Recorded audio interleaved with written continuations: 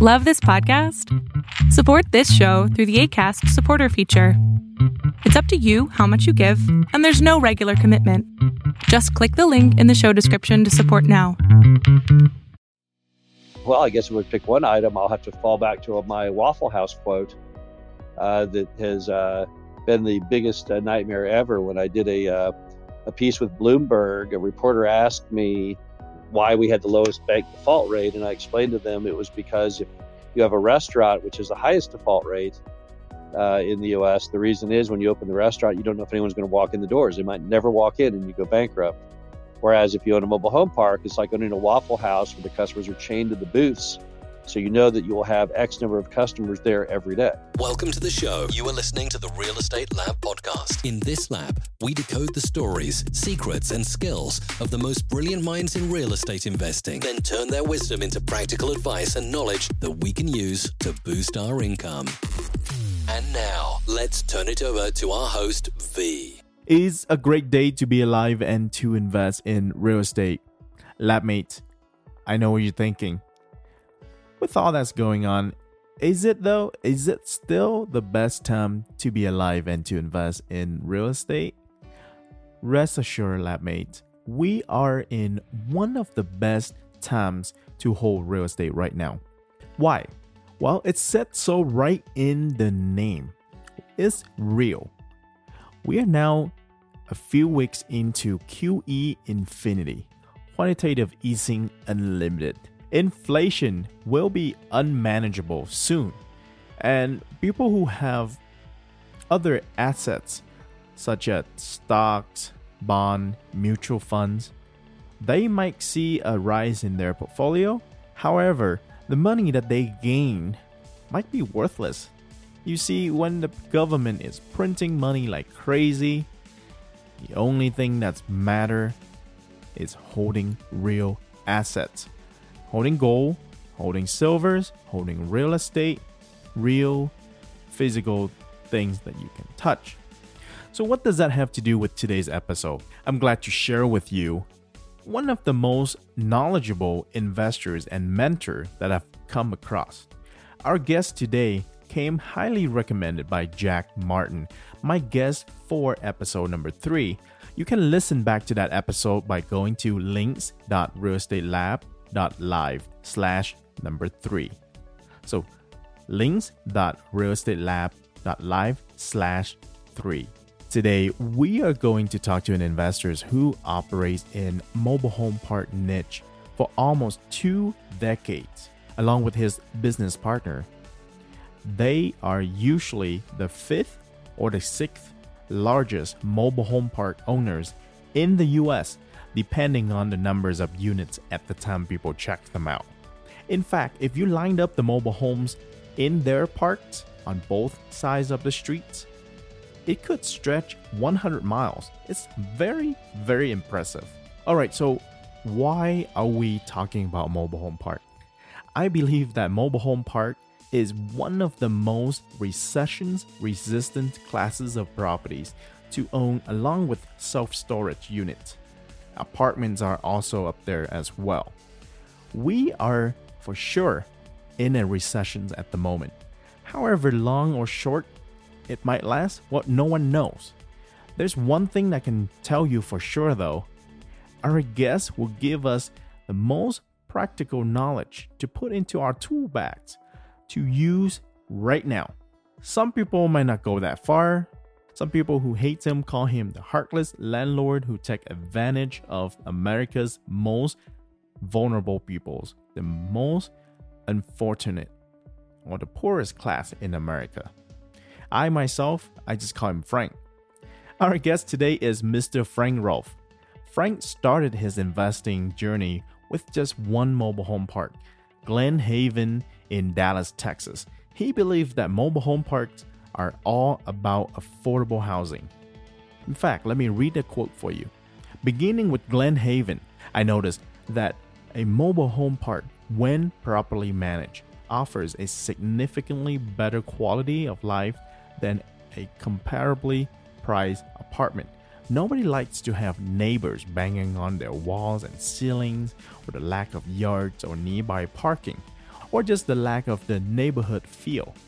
It occurred to me that I could have my phone ringing off the hook if I could deliver an affordable, detached dwelling with a yard that was safe, clean, and respectable. That's what I delivered at Glenhaven, and that's what I've been doing ever since. Now, all these years later, owning and operating more than 250 communities in 25 states, Frank put his knowledge to use by writing about the industry, writing books, and provide top-notch education events for investors, new and old. I am so excited to share my interview with you. Before I get that rolling though, if you haven't head to iTunes yet to leave a 5-star rating, it would mean the world to me if you did that. It's the only way for me to grow the podcast and bringing more guests like Frank. So, if you haven't done so yet, head on over to iTunes whenever you get a chance. Leave a 5-star rating and a review for me in the show. All right, let's get it rolling. Here's my interview with the one and only Mr. Frank Rolfe. Hey, welcome to another episode of the Real Estate Lab podcast. Thank you so much for joining us today here, Frank. Hey, thanks for having me. Awesome. So a lot of listeners are interested in the mobile home park industry. And lately I've seen some crazy thing going on in the industry. And I wanted to ask you about it later on in the conversation. But first of all, what was the pistol that you got when you bought your first park? Do you still need it?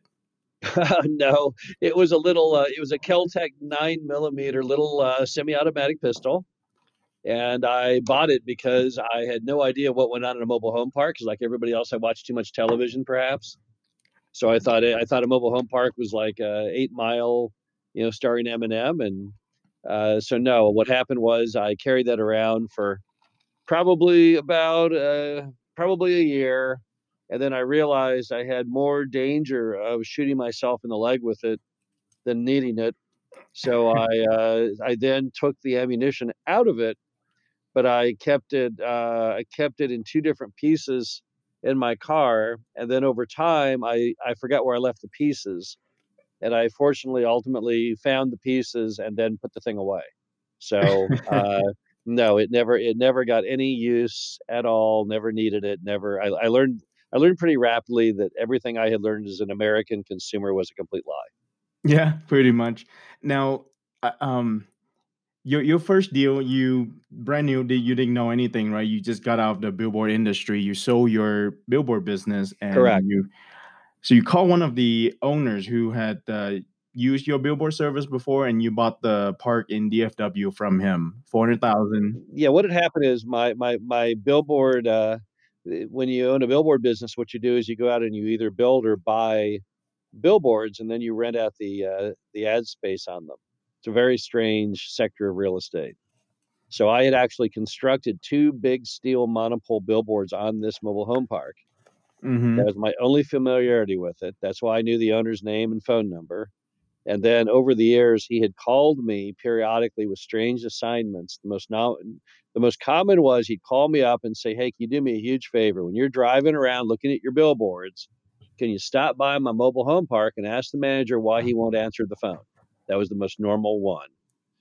So Okay. I'd go over and knock on the guy's derelict home. He'd come to the door in his underwear, typically drunk.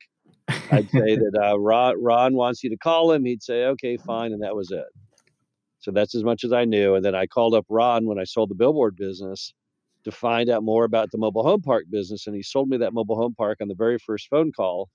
And I just jumped right into it. Right. So you bought it for 400,000, and I understand $10,000 down, financed 390 over 30 years. That's correct. Right. So now in landlording, there is a saying that what you don't know, your resident will teach you real fast. Now, being that it was your first park, what didn't you know, and what were some of the obstacles that you had to overcome? Well, the first thing I didn't know is I didn't know anything about how a mobile home park is built, which is pretty scary. So I never knew where any of the utilities came or went or anything. And I was okay on my water and my sewer because I was on city water and city sewer, but I wasn't okay on my gas and my electric because I was master metered gas and master metered electric, which is something that few people would ever want to undertake owning.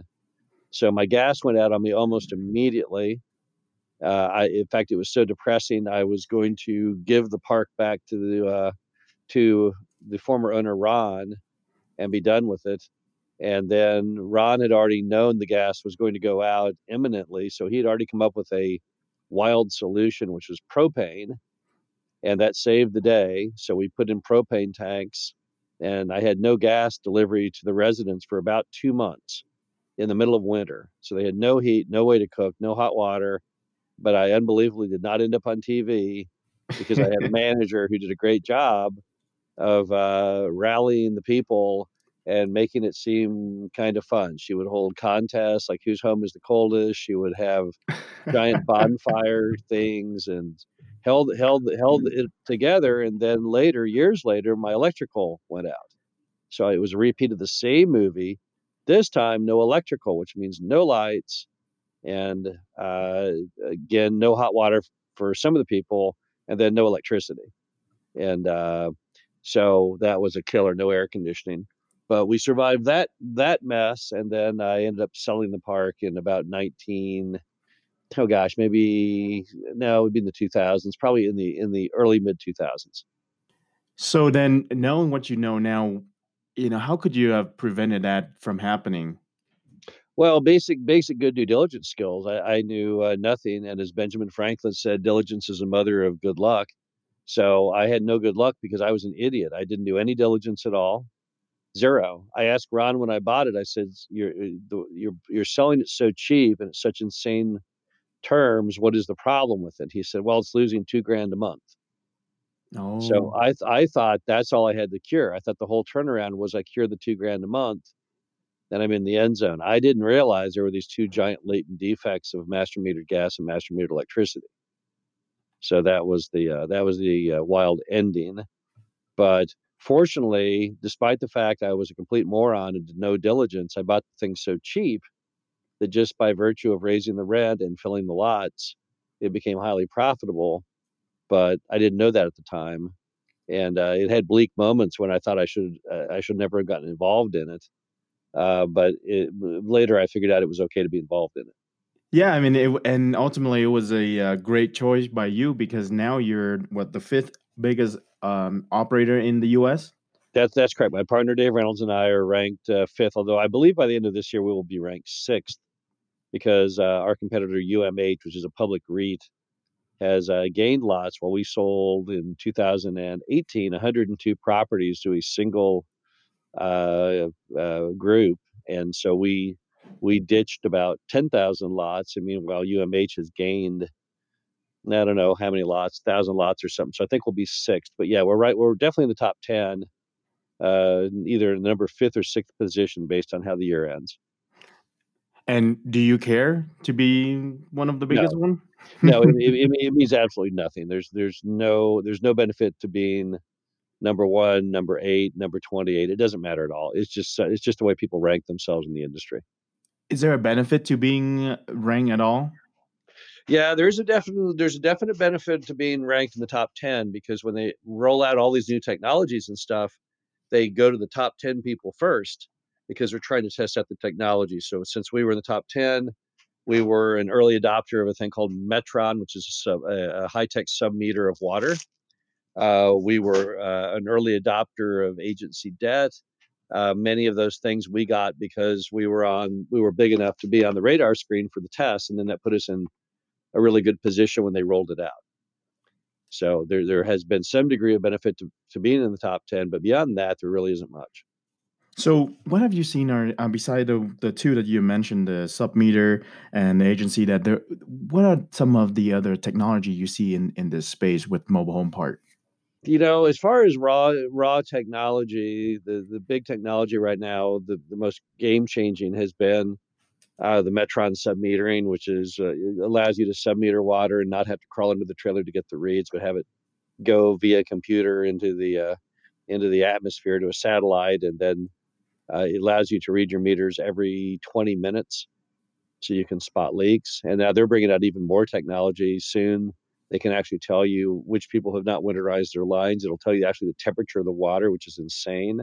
Wow. Uh, But at any rate, that's really been the big tech change. The other thing, which is not really technology, but has been a game changer, has been uh, the concept of people who are providing financing for the mobile homes. The most prominent of which is 21st Mortgage, which is a division of Warren Buffett's Berkshire Hathaway, and that's probably, from when I got in the business, that's been the biggest single new item. And then the other big item is agency debt, which did not exist in in really any strong fashion 5 years ago, and now it represents over half of every mobile home mobile home park loan made in the U.S.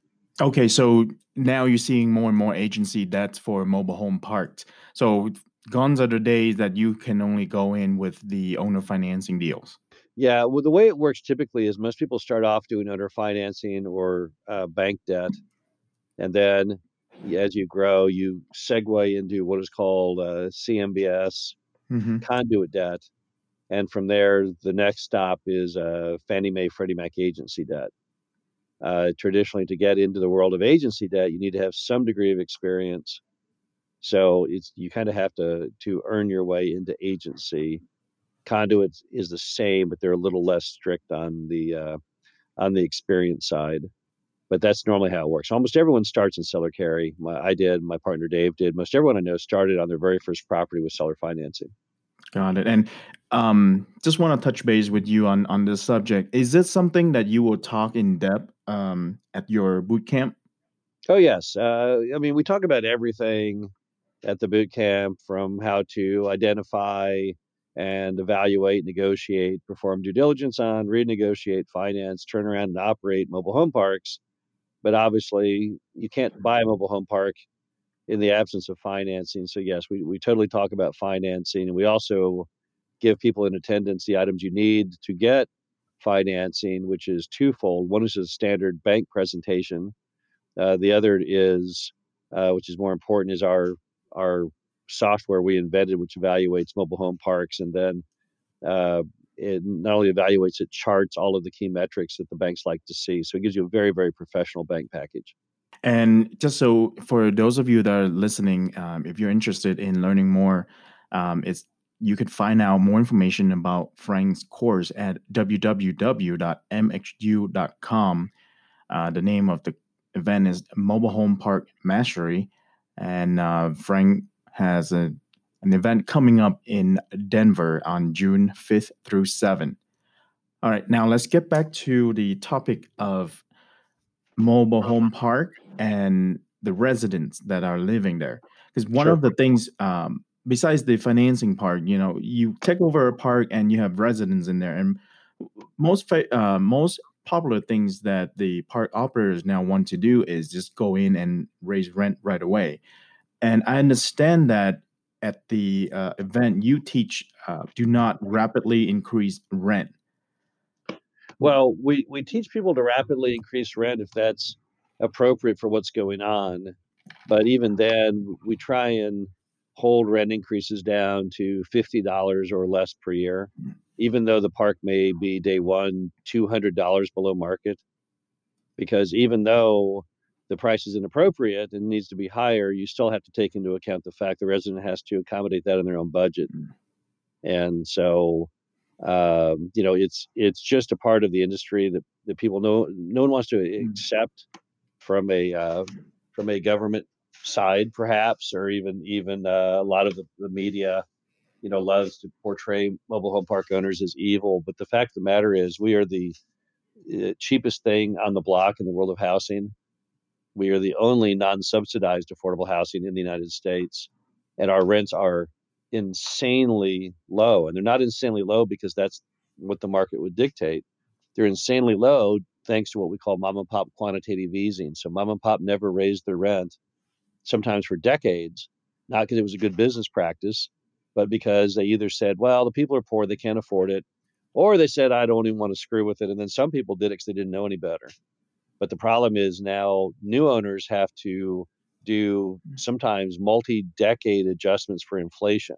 Let me give you an example. The standard lot rent in the 1960s, when most mobile home parks were built, was $50 a month. That same lot rent today, that would equate to $500 per month if you simply adjusted that for inflation. Yet the average U.S. rent's about $280. So we're about half of where we're supposed to be. And the problem is when mom and pop did that, what they did is they starved these properties from people putting money back into them in the form of capital expenditure to fix the roads and the water and the sewer and all that kind of stuff. So I mean, what they did, they were really kind of poor stewards of the properties economically, because the numbers that they created through their own quantitative easing are not sustainable. And so when you bring these old properties back to life, you got to pour capital into them. You have to bring in professional management. The rents just don't justify that. And then on top of that, it doesn't make any sense that new park owners would keep on with mom and pop's insanely outdated rents when the market does not dictate that. I mean, in many of the markets we serve, our rents are $1,000 a month lower than apartments. And for $1,000 a month less, I'm providing a better product, which has its own lot, your own yard, privacy.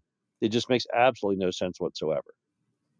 And as much as the media hates that narrative, is a simple fact that all of these rents are going to go up significantly, and the reason why is because they're ridiculously, stupidly too low. Right, and the media lately, and I'm sure you have been asked by many podcaster on this question on the John Oliver piece. Sure. And you had set the record straight, and there are things that he got wrong, and of course it's fake news. Is he's a comedian, so Right. he just basically spin things out of context. But one of the things that I saw coming out of these piece was that a lot of people from all walk of life and countries even posting nasty comments and death threats on your social media. So how has your life changed and your business changed since this piece came out? Well, let's make no mistake. I've had negative media commentary on myself now for gosh, years and years and years. So it hasn't really affected me. The thing that probably affected me the most was when we let the New York Times go live in one of our properties for a week back in 2013. It was a gamble. We didn't know what would happen, but we thought, what the heck? We think we do a good job. We have no idea. So we equipped a mobile home in a mobile home park that was vacant with furniture from a rent-a-center, and the writer for the New York Times lived in the mobile home park for a week. And then he went away and he wrote a story that came out in 2014 in which he absolutely loved the product and talked to all the 200 residents and found them all to be incredibly happy. And so he wrote an article that had a quote in there that said that my partner and I are the greatest things in affordable housing in the U.S. when the nation's need for low-cost places to live has never been greater. So that had a lot of impact because prior to that, there was no positive press on the industry. Following that article, there was tons of positive press from Wall Street Journal and Bloomberg and various people. But then, our nation right now is in this bizarre cage fight between socialism and capitalism. So at this moment in time, anyone who is in any endeavor that makes any money at all is considered, evil by those who find that capitalism is evil. So I can't argue with them. I mean, if that's the new narrative, is that any business that makes a profit is evil, then I guess I want to be evil because I sure don't want to go bankrupt. But that's what's happened right now. And John Oliver is a perfect example of this new misguided notion that America is just one giant nonprofit and that everyone should be hunted down and punished for trying to make money. And the problem, of course, is John Oliver he's just a comedian. He's not even a U.S. citizen, I don't think. Right. His audience is extremely young millennials from all over the world, many of which who delight in making fun of the United States. And in fact, yes, most of the hate postings I had following the show were from countries I've never been to. Huge number of posts from Brazil, just other countries, some third world countries. I mean, it's just bizarre. So I guess people watch John Oliver in Brazil. I mean, I have no idea, but as far as our business went, I mean, our residents don't watch the show. Our lenders don't watch the show. No one in the industry watches the show. So I didn't even know the show was on until someone later told me, hey, you were on the show. And then I watched a segment of it on YouTube. But, it really hasn't had any impact. other than it just stands as a good example of how screwed up America is right now on this stuff. And part of the reason there is because affordable housing is such in such a crisis right now, and the mobile home park industry has always been looked at as the solution for affordable housing. But then, with the benefits of investing in mobile home park, one of the benefits is that they're not building mobile home parks anymore. Municipality around the U.S. do not allow anyone to build. And I saw your article on why it doesn't make sense to build one right now. So do you see in the future where municipality will start allowing us to build again, and at that point you think it makes sense for us to build? Well, the answer is no, they will never allow them to be built again. I can explain to you why, because no one in the media wants to talk about it because it's politically offensive to some. But what happened is that people don't like living near mobile home parks. Two reasons. One is the stereotype they get from the media, but the other is the real life fact. It's economic suicide. So if you build a mobile home park, if you go to Zillow and look at home prices near a mobile home park, you will see that the value of the homes nearest the park are significantly lower than those farther away from the park. So most Americans don't want to live near a park. They have a very bad stereotype against people who live in parks, and as a result, they don't want one built in their neighborhood because it makes their property values collapse. But that's actually not the big argument. That would be the reason why the public goes berserk. But the reason the cities don't want them, which is never talked about, is the fact that mobile home parks lose huge amounts of money for city governments. There's a property that we owned in Missouri that we no longer own. We sold it, but it was right across from the school, and it probably I would imagine every mobile home in the entire park had at least an average of one kid. I think the park probably had 100. Let's just round it to 100 kids to go to Okay. school. It cost that city 8,000 a year for those kids each to go to school, right? So that park is costing the school district $800,000 in tuition. So then you'll say, okay, but what do they get out of it? Well, in Missouri, which is a 1% tax rate, the mobile homes are valued at probably, not to exceed $5,000. Are all old. The mobile home park itself is valued at, let's say, 40,000 per space. So you have, at 1% tax rate, the city is getting in a whopping, $450 per year. So they're losing on that one park, not quite, but close to $1 million. So if you go to a city and say, hey, city, let's build more mobile home parks, they don't want any more mobile home parks. They don't want to lose another $1 million. But they can't say that because that's against the thing called duty to serve law in the U.S., which means you have to treat rich and poor equally. So what they do instead is they highly notify the residents. They ham it up to the paper, and they get all of the locals to come out with flaming torches and pitchforks at the very mention of building a mobile home park in their neighborhood. And then they use that as the blame. So they'll say, oh, no, we think affordable housing is very necessary. But as you can see, the folks in my constituency, they don't want it. And I represent them on the city council, so I'm going to have to vote against it. And that's how it works. We've gone through this a million times trying to do expansions of existing mobile home parks. That's the general city playbook. They all know it. Everyone knows it, but they figure that everyone's dumb enough not to figure it out who's not in the industry. But that's why we'll never have any built. And this nonsense now with HUD saying that they want to urge cities to build them. It's never going to happen. Even if you had a federal mandate to build these, it would still never happen because the cities would fight tooth and nail to not build them, as would the residents. And so until the federal government has the ability to overcome local zoning, which it actually doesn't, it's a non-issue. It's a non-starter. I mean, the only ones that get built today are like a tiny home where you can't have any kids in them, senior stuff. So, if you want to build a senior mobile home park somewhere, and even then you'd have to be in the middle of nowhere because no one even wants a senior park near their home because again, your home value collapses. But that might have a prayer of passage, but the rest is just nonsense. So right now, you mentioned tiny homes. Would it be would it be comparable for building a tiny home park to a mobile home park? Is they kind of similar?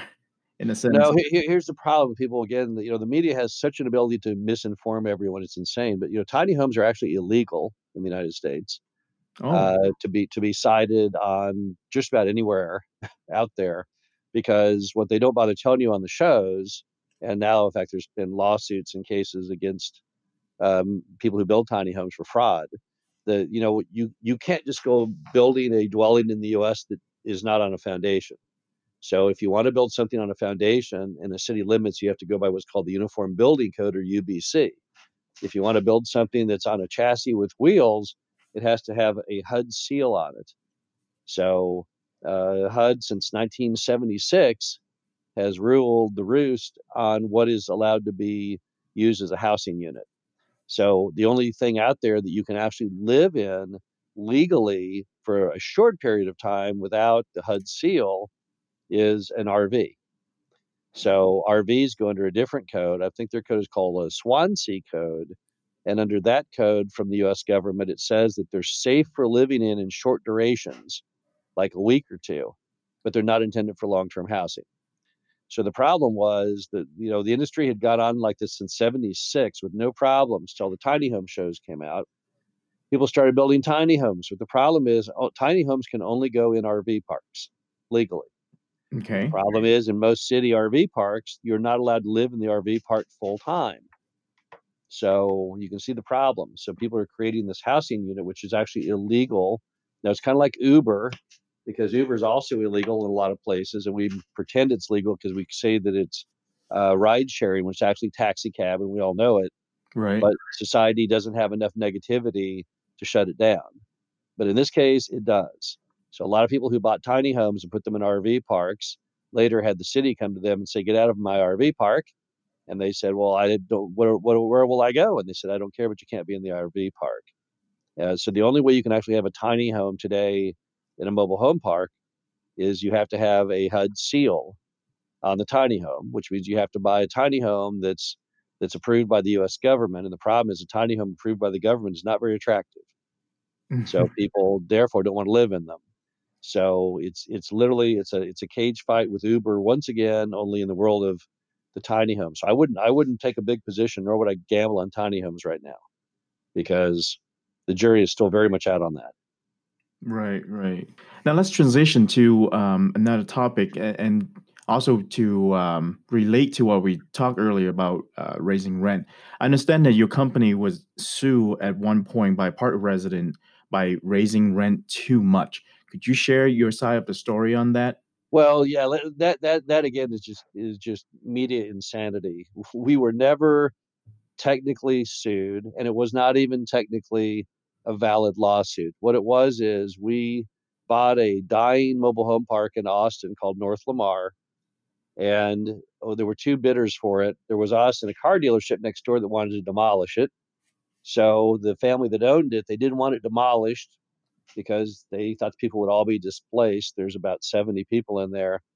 So instead, what they did was they went with us, and we went in and we took away, I don't know, 40 or more container loads of debris, rebuilt the roads from scratch, repaved everything, rebuilt everything.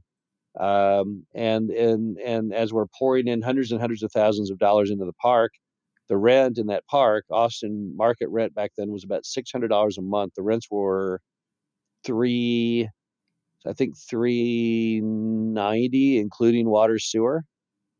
And at 390, including water and sewer, it made no sense even make it as a mobile home park. It was better off to be demolished. So our plan was to go in and save the day, bring it back to life, and raise the rent to 450, not including water sewer, which is still $200 a month less than the market. Right. And nevertheless, after we did all this, a city councilman in that district, newly elected, decided this was a great public relations piece. So he went on TV saying that we had destroyed these people's lives by raising the rent $60 and making them pay their own water sewer. Not he didn't care that we had, repaved the roads and rebuilt the entire park from scratch. Didn't care in the least. Didn't matter what you would tell him, because he was after their votes. He wanted to show that he was the common man, and etc. So he also, for public relations purposes, because there's no other real reason for it, he gave them access to a free legal aid attorney, uh, who then, since it's not illegal to raise rent in Texas, Texas has no rent control. He filed a bogus suit against us, not even with a legal name on it. It was a lawsuit under the name of the North Lamar Homeowners Association, which in fact did not exist, and sent that to our attorney as a public relations piece so they could say they filed a suit. The suit was obviously immediately dismissed, was not a valid suit, wasn't refiled. So if you call that a suit, yes, I guess they filed a suit, but it was dismissed because it was ridiculous and there's no rent control in Texas to begin with. So you can't even file a suit regarding rent control. But nevertheless, yes, they achieved that honor. And then it was all such a bunch of ridiculousness. I even agreed to do a interview, not interview, a debate with any resident who wanted to debate over what the rent should be on National Public Radio. So they sent me up in a sound stage. They sent up the residents in another sound stage. The debate lasted about 5 seconds. There was only one question. The question was, why do you have to raise the rent? And my response was, well, because if I don't raise the rent, I might as well demolish the property and just sell it back to the car dealer next door. And then that was the whole debate, because you could not argue the fact that the park in Austin on the interstate does not serve any economic purpose as a park. And even today, it's probably worth far more as raw land. So, um, but that's the story of that. I mean, once again, it's just this endless political and media narrative on mobile home park owners and mobile home parks and all of that. I think part of what fuels it is mobile home park owners don't really have any political voice, don't really have an effective lobby, obviously don't represent many voters. So it's easy to beat up on us because, it gets you in the news, and that's great and everything, but it's all just it's a stupid narrative, because actually if you don't raise rents, you won't have any parks. So then I don't know what the public's idea of a solution. It won't hurt the park owners, because in many, many cases, the land is worth more than the park. That's why there's about 100 of them redeveloped each year, mostly into apartments, because apartments charge $1,000 a month more than we do, but into other items, Home Depots and different things. And the cities love the redevelopment because it gets rid of that loss on tuition. So, it's not hard to redevelop, and everyone wants them redeveloped. And with that higher rents, that's what you get. So that's kind of, it's not like there is a choice of not raising rents. It's a choice of, you can either have mobile home parks that are attractive and well run with higher rents, or you can have redeveloped land. That's what's So on the menu. have you redeveloped any of your park? And Yes. okay. Not in recent times. We've always been, trying to keep them as mobile home parks, because we recognize the people who live in them, will be massively displaced. There's nowhere to go. But for example, I redeveloped a park down in Springfield, Missouri, into high density apartments. I sold it to a high density apartment builder. There's no way you could not, because the amount that they would pay for the land was far more than the park would ever be worth. You see the same function in many parts of America. There was an endless litigation in Palo Alto, California. It went on for five or more years, of a family that owned an old beat up mobile home park, and they got an offer for the mobile home park land. I want to say $16 million. Park itself probably wasn't worth, I don't know what, 3 million or something. And the city did not want them to redevelop. So the city provided free legal aid attorneys and stuff to tie it up in court in California, which California does have rent control. This wasn't a rent control case; it was a development case. And so, in the end of the movie, they lost. They lost the case. They lost the appeals. They lost everything. Then the city was facing massive damages for everything they had done, so they had to go in and buy the park themselves. So now that park is owned by the city itself, which now is renting the lots to the customers. So they have no incentive in doing that at all. What do you mean?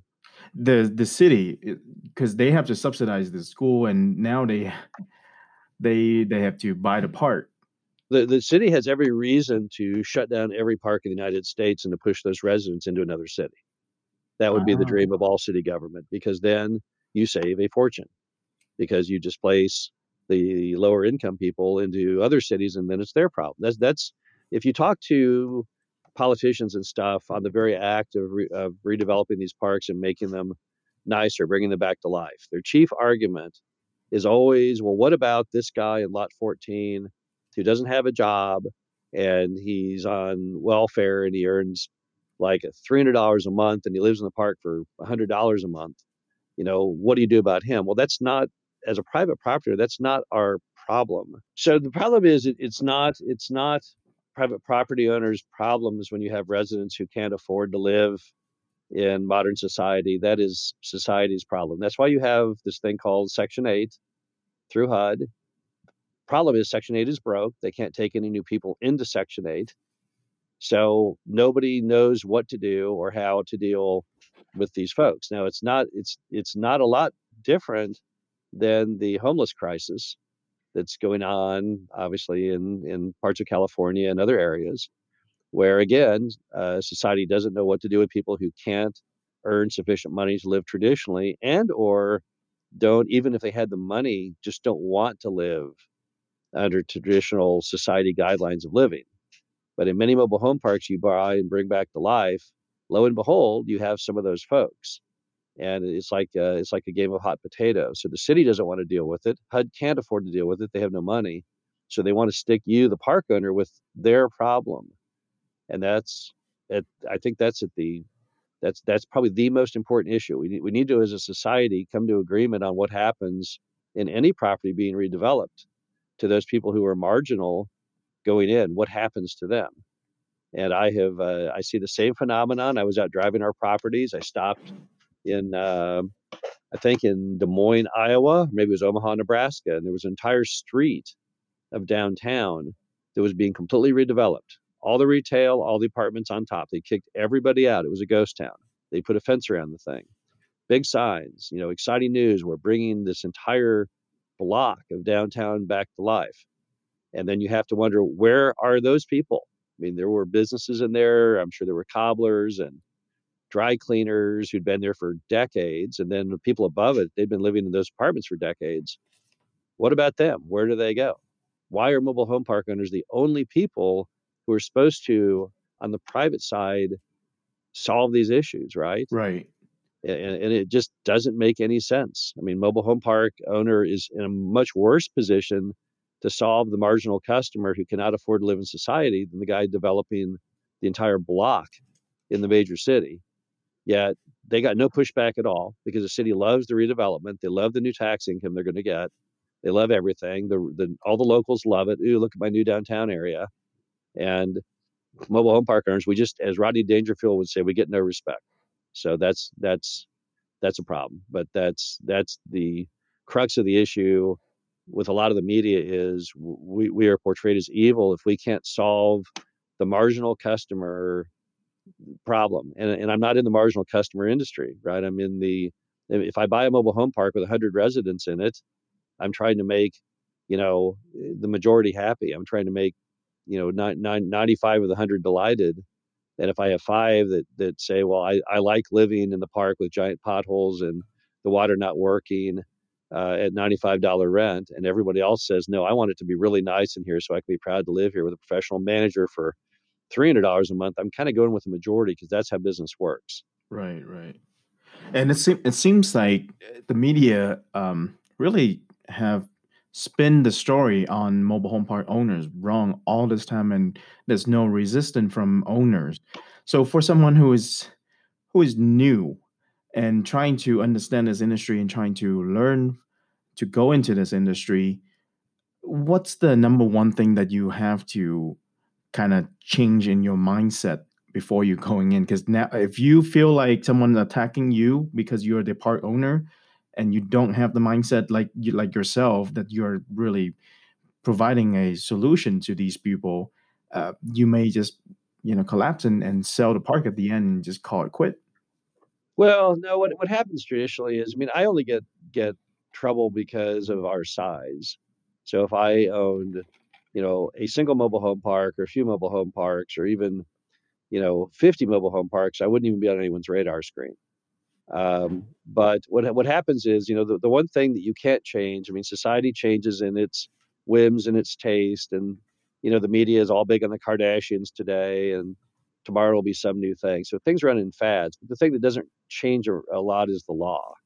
That's what backstops you. So the laws of mobile home park owners are very favorable and not subject to any issues. So except in a few states, there's no rent control. And additionally, the rights of what is called grandfathering, since almost all mobile home parks are grandfathered, those are very strong. There's been 5 different state Supreme Court cases where cities challenged park owners' grandfathered rights, and the park owners won every single case. So the rules on the evictions for non-payment, that's all steady. So you just have to kind of ignore it. I mean, it's mobile home park owners are right now on the media's radar screen, but people will get tired of it because it's not even really a story, and they'll move on to something else. I don't know what they'll attack next, but it doesn't really, from a day-to-day perspective, it doesn't really impact the business or much of anything. For most community owners, it only really affects us because of our size. Got it, got it. And let's transition over to mobile home park MXU, mobile home university. Mm-hmm. Yeah. Just want to touch base with the audience here. So, if you're interested in joining Dave and Frank, the next boot camp is in Orange County, California, March 6th through 8th, Nashville, Tennessee, April 17th through 19th, and in Denver from June 5th through June 7th. Now, Frank, what are the top? I'm sure you will touch on this at your boot camp, but what are the top 5 criteria when you're looking at a market to buy mobile home parks? Okay. Well, the top 5 criteria in a mobile home park. In fact, we have a little anagram we make of that, which is it's called ideal. It's infrastructure, density, economics, the age of homes, and the location. So those are the 5 factors. It doesn't matter where in America you're looking at doing it, because there's mobile home parks in 49 of the 50 states. There's none in Hawaii, although there actually is one, but it's not counted because it's owned by the state of Hawaii. But so what you're looking for is you're looking for a certain set of criteria, and then you overlay that on whatever part of America that you live in or want to invest in.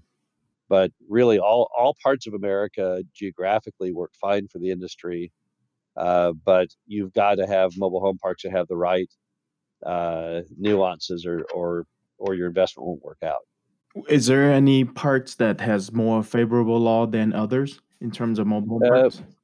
Yeah, well, let's go over laws for a minute. You have very unfavorable laws for being a landlord in California, Massachusetts, obviously New York, which just passed rent control.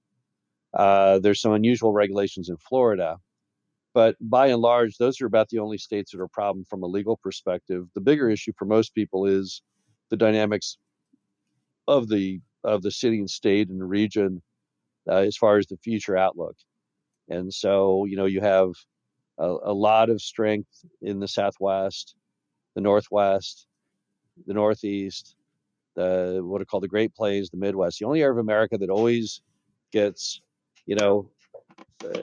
seems to be riskier than the others is the Southeast. And even then, it's not the whole Southeast, because Alabama and Georgia have done really well in rebuilding their economies. They're heavy now into manufacturing. It's really just 2 states. It's Louisiana and Mississippi.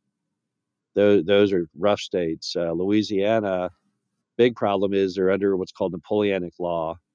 So a lot of lenders just won't make loans there because they don't want to learn Napoleonic law or how you lend there. And then Mississippi, because it's hard for the average American to even name 5 cities in Mississippi. I mean, I myself, I'm not sure I could do that. And Mississippi, for whatever reason, it missed the boat on all of this manufacturing. Like you haven't had any big auto manufacturers, to my knowledge, going to Mississippi, or aircraft manufacturing, or any of this other stuff. So those are probably the only 2 states that most people are concerned with. Now, in Louisiana, you're still seemingly okay if you're in New Orleans, Baton Rouge, or Shreveport. So they do have 3 markets. I'm sure Mississippi probably has some set of markets that are strong, but the problem you'll have is that from a lending perspective, those 2 states are hard. And I see that in your profile, it says that you have parks in 25 states, and you don't have in the other 25. Is that the 25 state that we should be focusing on? No, the reason we're the 25 states we're in is, number one, Dave lives in the Great Plains. I live in the Midwest. You tend to invest kind of near where you live because that's what you understand. Mm-hmm. So if you look at the parks we own, pretty much the parks are all drivable within probably 5 to 7 hours of where we live. So that's our home turf. But the most successful mobile home park investors in world history are those that did the parks in California. If you ever watch a Clippers or Lakers game on TV, you'll see Jimmy Goldstein. They call him the number one fan in the NBA. He has courtside seats at every Lakers and Clippers game. He's fairly old. I don't know how old he is. I'm guessing 70s, 80s. He's there at every game with he has models come to games with him. He's single, and so they're typically in their 20s, I think.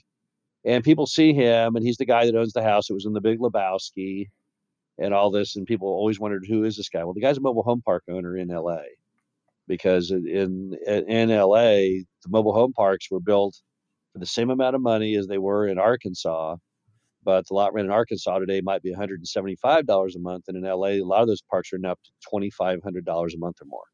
Oh wow! So yeah, so that's why. And that's why people in California are willing to survive all the tough tenant laws, is because there's so much revenue at stake. But no, if Dave and I could go back in time in a time machine, every park we own would be right in the middle of Los Angeles area. Because that's the most valuable parks in the United States. Or outside Bay Area. Well, yeah, the Bay Area, the way that the park industry went, there's not that many parks. And the only really like Bay Area park that is on the radar screen people for value is the one that was just sold for nearly $500 million in Sunnyvale, California. But the like the parks in Malibu, where they get 2,500, 3,000 a month per lot. There's a park in oh gosh, what's the name of it? It's on a beach. They get 5,000 a month. I'm blanking on the name of the beach, but that's the real big money stuff. Even the Bay Area doesn't have $5,000 a month parks.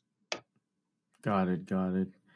Now, another thing I want to ask you is, can you share some of your top strategies to find mobile home parks to buy? Yeah, what most people do when they're going to find a mobile home park to buy is the first thing you do is figure out the criteria you want to buy, and you don't want to have it brutal. So for many people, the criteria is no master metered gas, no master metered electric, city of metro of 100,000 and up, 100,000 and up single family home price, 1,000 a month and up 3-bedroom apartment rent, and then you just start trying to feed as many potential parks as you can into your filter, just like someone who's panning for gold. And the more dirt you take through your pan, the more chance you have of finding gold. So the top strategies to get deal flow, the one is online, mobile home park store or LoopNet. There's typically 1,000 parks online right off the bat. The brokers themselves, that's the number one source, are brokers, predominantly what are called pocket listings, which is non-publicly advertised listings. Then you've got direct mail to park owners, cold calling to park owners. Then you also have a strategy some people use, which we have used, but is very, very laborious, and that is literally driving by unannounced and cold calling on park owners. But those are kind of the methods. If you had to choose just one method of those, you would go with brokers. That's by far the best method.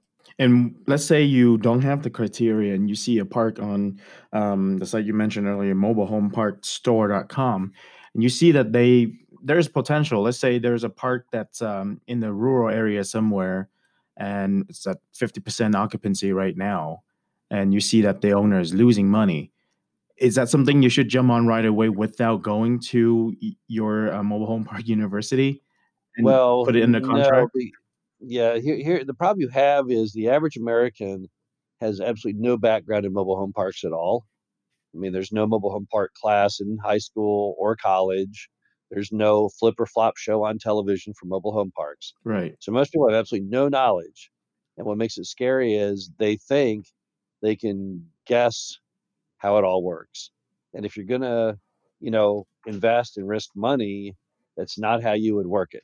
I mean, that's how you might work it if you were going to go to a kid's bowling uh, party and you wanted to bowl and not embarrass yourself. You might spend 5 minutes to look at a bowling YouTube video or how to bowl or something, and then you just go out there and wing it. And if everyone's a gutter ball, well, no big deal. Yeah, you're a little embarrassed, but no big deal. If you're going to go out there and put down 50 grand, 100 grand, 500 grand on something, you've got to be a little more of an expert than that. So at a bare minimum, anyone buying needs to read up everything they humanly can on the industry, because otherwise you're going to get clobbered. And those online listings are littered with people who did not understand what makes parks work, and they just thought a park is a park, and they've gone out and bought some mobile home park in rural Arkansas, and they're losing their shirt, and they'll never get their money back because they overpaid for it. And so yeah, if you're going to really spend money, you definitely want to do everything you can. If you don't want to go to our boot camp, then at a minimum, read every article, everything you can on the industry, drive in mobile home parks, just gather information. I mean, most people gather massive amounts of information, for example, when they're going to buy a car, right? I mean, I don't know anyone who just gut instinct buys a car, just like driving down the highway and pulls into the Chevy dealership and says, hey, give me one of those new C8 Corvettes, without doing massive amounts of research on, what is the C8 Corvette going to do as far as its, durability and repair cost and all that. So you got to put at least that much effort into a mobile home park, or you'll probably get annihilated. How ready do you think they would be after attending your boot camp to take over a park? Well, very ready. The New York Times came to our boot camp. That was part of their story when they lived in the park. They also came to our boot camp and then followed along with people, and they found that 30% of everyone there bought a mobile home park, which is like the highest stat in American history. And that's because we give you, by virtue of being there, literally everything you would need. And then additionally, I allow people to call me and bounce their deals off me. I get several calls a day, and I just tell them based on my opinion and experience of whether it's a good idea or not. And so that also helps, because a lot of people, even once you've learned how to do it, you're still a little nervous doing it. You don't really know, is it going to work? Is it not? And so the very fact that I'm there to help them gives them a lot of confidence in doing it. And do you partner with your students? No, because of our size, we really can't anymore. Back when we were smaller, we did some deals, but today we're so huge that would be impossible, because for us to partner with someone, they would have to have the same financial strength that we have to get financing and homes and all that stuff. It just would not work out. Got it. We're almost out of time. I just want to give you one more question before I let you go, Frank. Sure. Tell me something that is true, but almost no one agree with you on. That no one agrees with me on? Yes. The thing that no one agrees with me on, obviously, is the I guess if we would pick one item, I'll have to fall back to my Waffle House quote that has been the biggest nightmare ever. When I did a piece with Bloomberg, a reporter asked me why we had the lowest bank default rate, and I explained to them it was because if you have a restaurant which is the highest default rate in the U.S., the reason is when you open the restaurant, you don't know if anyone's going to walk in the doors. They might never walk in, and you go bankrupt. Whereas if you own a mobile home park, it's like owning a Waffle House where the customers are chained to the booths, so you know that you will have X number of customers there every day. That quote gets thrown in my face all the time, that I somehow, was talking in an evil manner concerning our customers. It wasn't even concerning customers. It was concerning the very simple fact that mobile home park revenues are insanely stable, because the residents, they're there and they don't leave. And that's something that everyone whines and complains that our customers are stuck in their mobile homes, but it's simply not true. I mean, anyone can sell their mobile home. They could rent their mobile home out. They have a million things they could do with their mobile home. The problem is many of the customers who are marginal, who end up moving out because they can't afford to pay any form of modern rent, they always use that as an excuse of how they were beat up on because it would cost them $5,000 to move their mobile home. But that's simply not the case. I mean, if you want to move your mobile home, there are other park owners such as ourselves that will pay for free to move your mobile home to our own park. So the idea that the mobile home is stuck is nonsense. It's not stuck. You can move the mobile home, and if you choose not to move it, you can always sell it where it is, or you could rent it to anyone. So you have three distinct options with your mobile home that you own if you don't want to live there anymore. But you have to enact one of those three options. And often the marginal customer doesn't have the time to enact the option because they haven't paid the rent. They know they haven't paid the rent. They know they're being evicted for non-payment. And then this is always a good media excuse they throw out. But it's something that is completely untrue. Yet, no matter who I tell that to, they just disregard that complete basic truth. Awesome. Thank you so much for your time with us today, Frank. I've learned a lot from you. Well, great. Thanks for having me here. Lab mates, that's all we have for today's episode. Make sure you check out Frank's website at www.mobilehomeuniversity.com. And hey, he is doing an event in June. Hopefully we'll all be able to go to his event at that point. It's going to be in Denver. So make sure you check out the bootcamp section of his website. And hey, be sure to head on over to iTunes, subscribe, give me a 5-star rating, and leave a review. Thank you for listening. That's the end of the show. Don't forget to subscribe, leave a 5-star rating and review on iTunes for the Real Estate Lab podcast. Until next time, have a prolific week.